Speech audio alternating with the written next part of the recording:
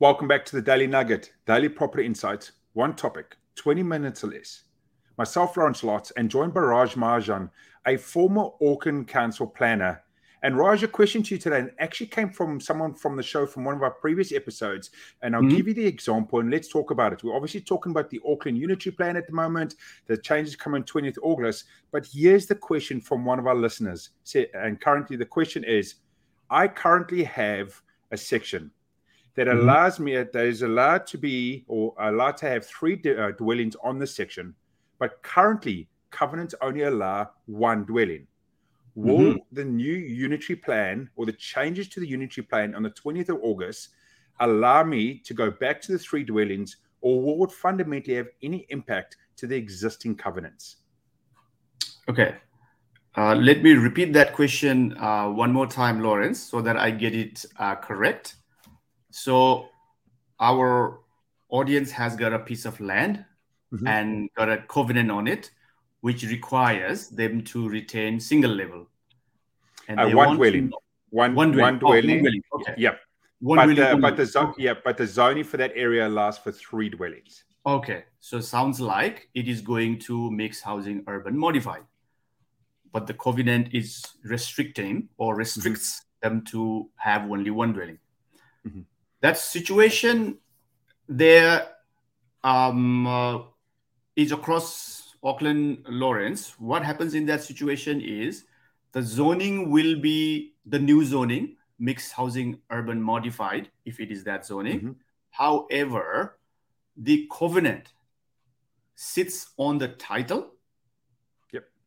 And that covenant will continue to restrict our audience to build more than one houses if that is what the covenant is outlined.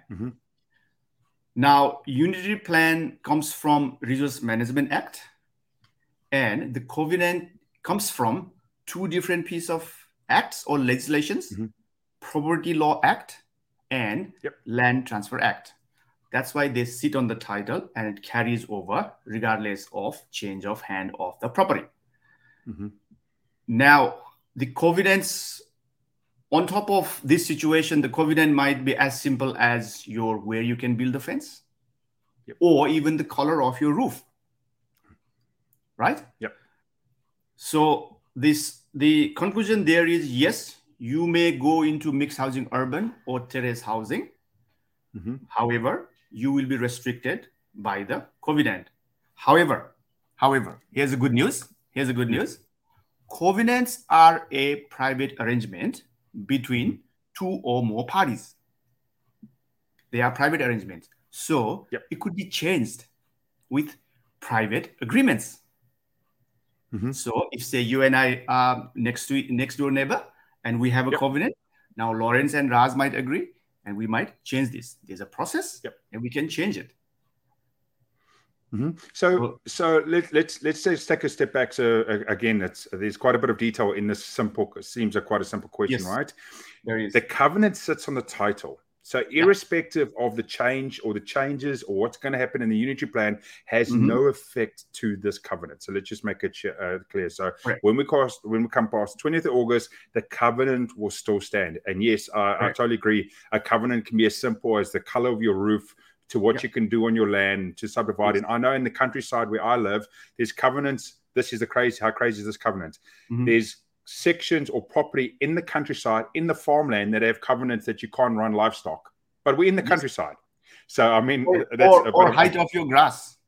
Yeah, or the height of the grass, right?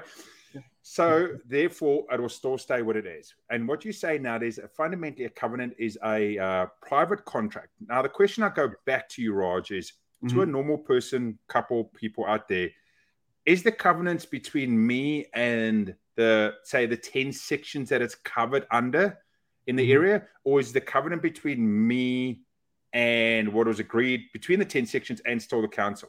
So when you say I can go back and negotiate and talk about that, who is that audience I go to? Everyone that's covered under the covenant, or myself and the council? Okay.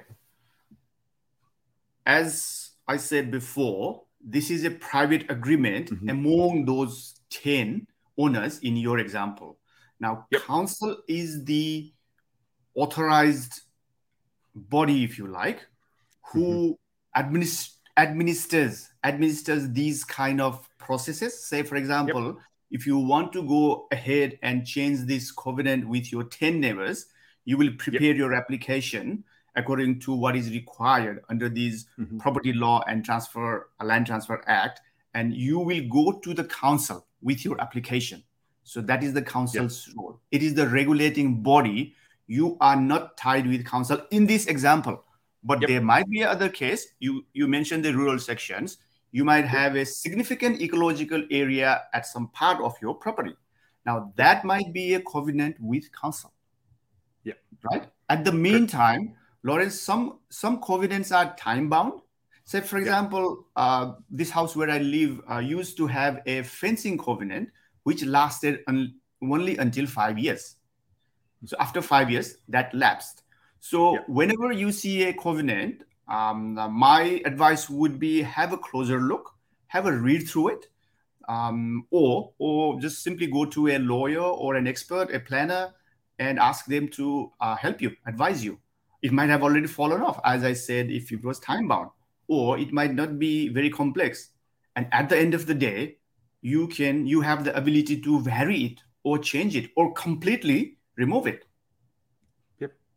That's great. Thanks so much for that, Raj. And like I said before, there's so much details within this one question. And as Raj has shown, different examples. So a question back to you, Raj.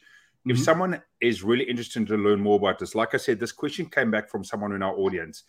You are the person they would reach out to. You can help them answer these questions directly for them. Are you the right person for them to say, hey, Raj, here's my example. Can you please help me?